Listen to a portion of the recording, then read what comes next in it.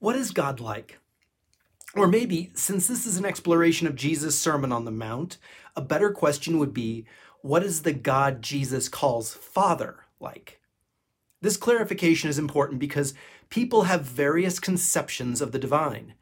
Alcoholics Anonymous is famous for inviting people to believe in the God of their understanding.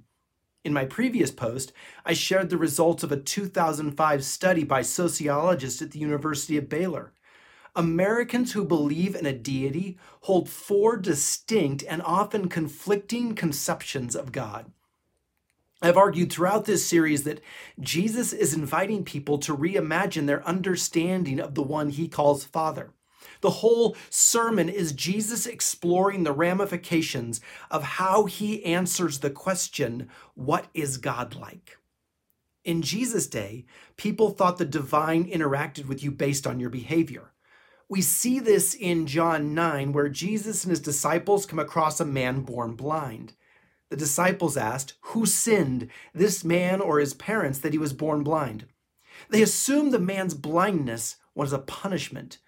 What they did not understand was why God punished the man. As another example, in Luke 13, Jesus brings up a tower that fell over and killed 18 people. Jesus asks if the tower fell on them because they did something wrong. Then he offers a very clear answer. No. He brought up the example to challenge the popular conception of the day. This perception is popular in our day too. How often do people ask, why do bad things happen to good people? In my work as a funeral officiant, I regularly conduct services for young adults. Just the other day, I buried a vibrant and active 34-year-old. I even did a service for a 5-week-old once. Parents want to know why their child died. Some have openly wondered if it's a punishment from God. These modern and ancient examples suggest that God interacts with people based on their individual performance. However, in the Sermon on the Mount, Jesus says God is not like that. In Matthew 5:44-45, Jesus says, love your enemies and pray for those who persecute you, so that you may be children of your Father in heaven. For he makes his sun rise on evil and on the good, and sends rain on the righteous and on the unrighteous. The God Jesus calls Father gives good gifts to everyone. The sun rises on the evil and the good. The rain waters the crops of both the righteous and the unrighteous. God does not distinguish between those who love God and those who do not. God loves all and works for the good of all.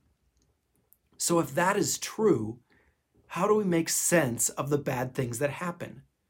When preaching at a funeral on a topic, I invite those gathered to reimagine where God stands in relationship to history.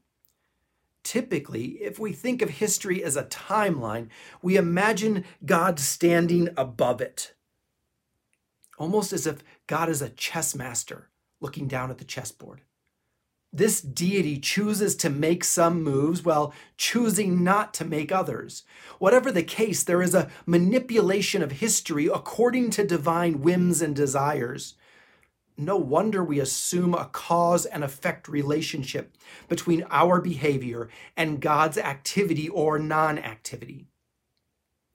But what if God sits at the end of the timeline? At the end of time is a translucent image of what it looks like when everything is very good. Behind this image of perfection, history unfolds. From here, God is not so much the one causing things to happen, but constantly responding to what happens and is seeking somehow and some way to take what is and guide it towards what should be. In other words, God is not the cause but the cure, not the action but the reaction. From this place, God does not initiate but responds. This idea fits well with Genesis 1, which starts with an introductory statement. In the beginning, God created the heavens and the earth. Those words are not about the creative act, rather they are telling us what is coming.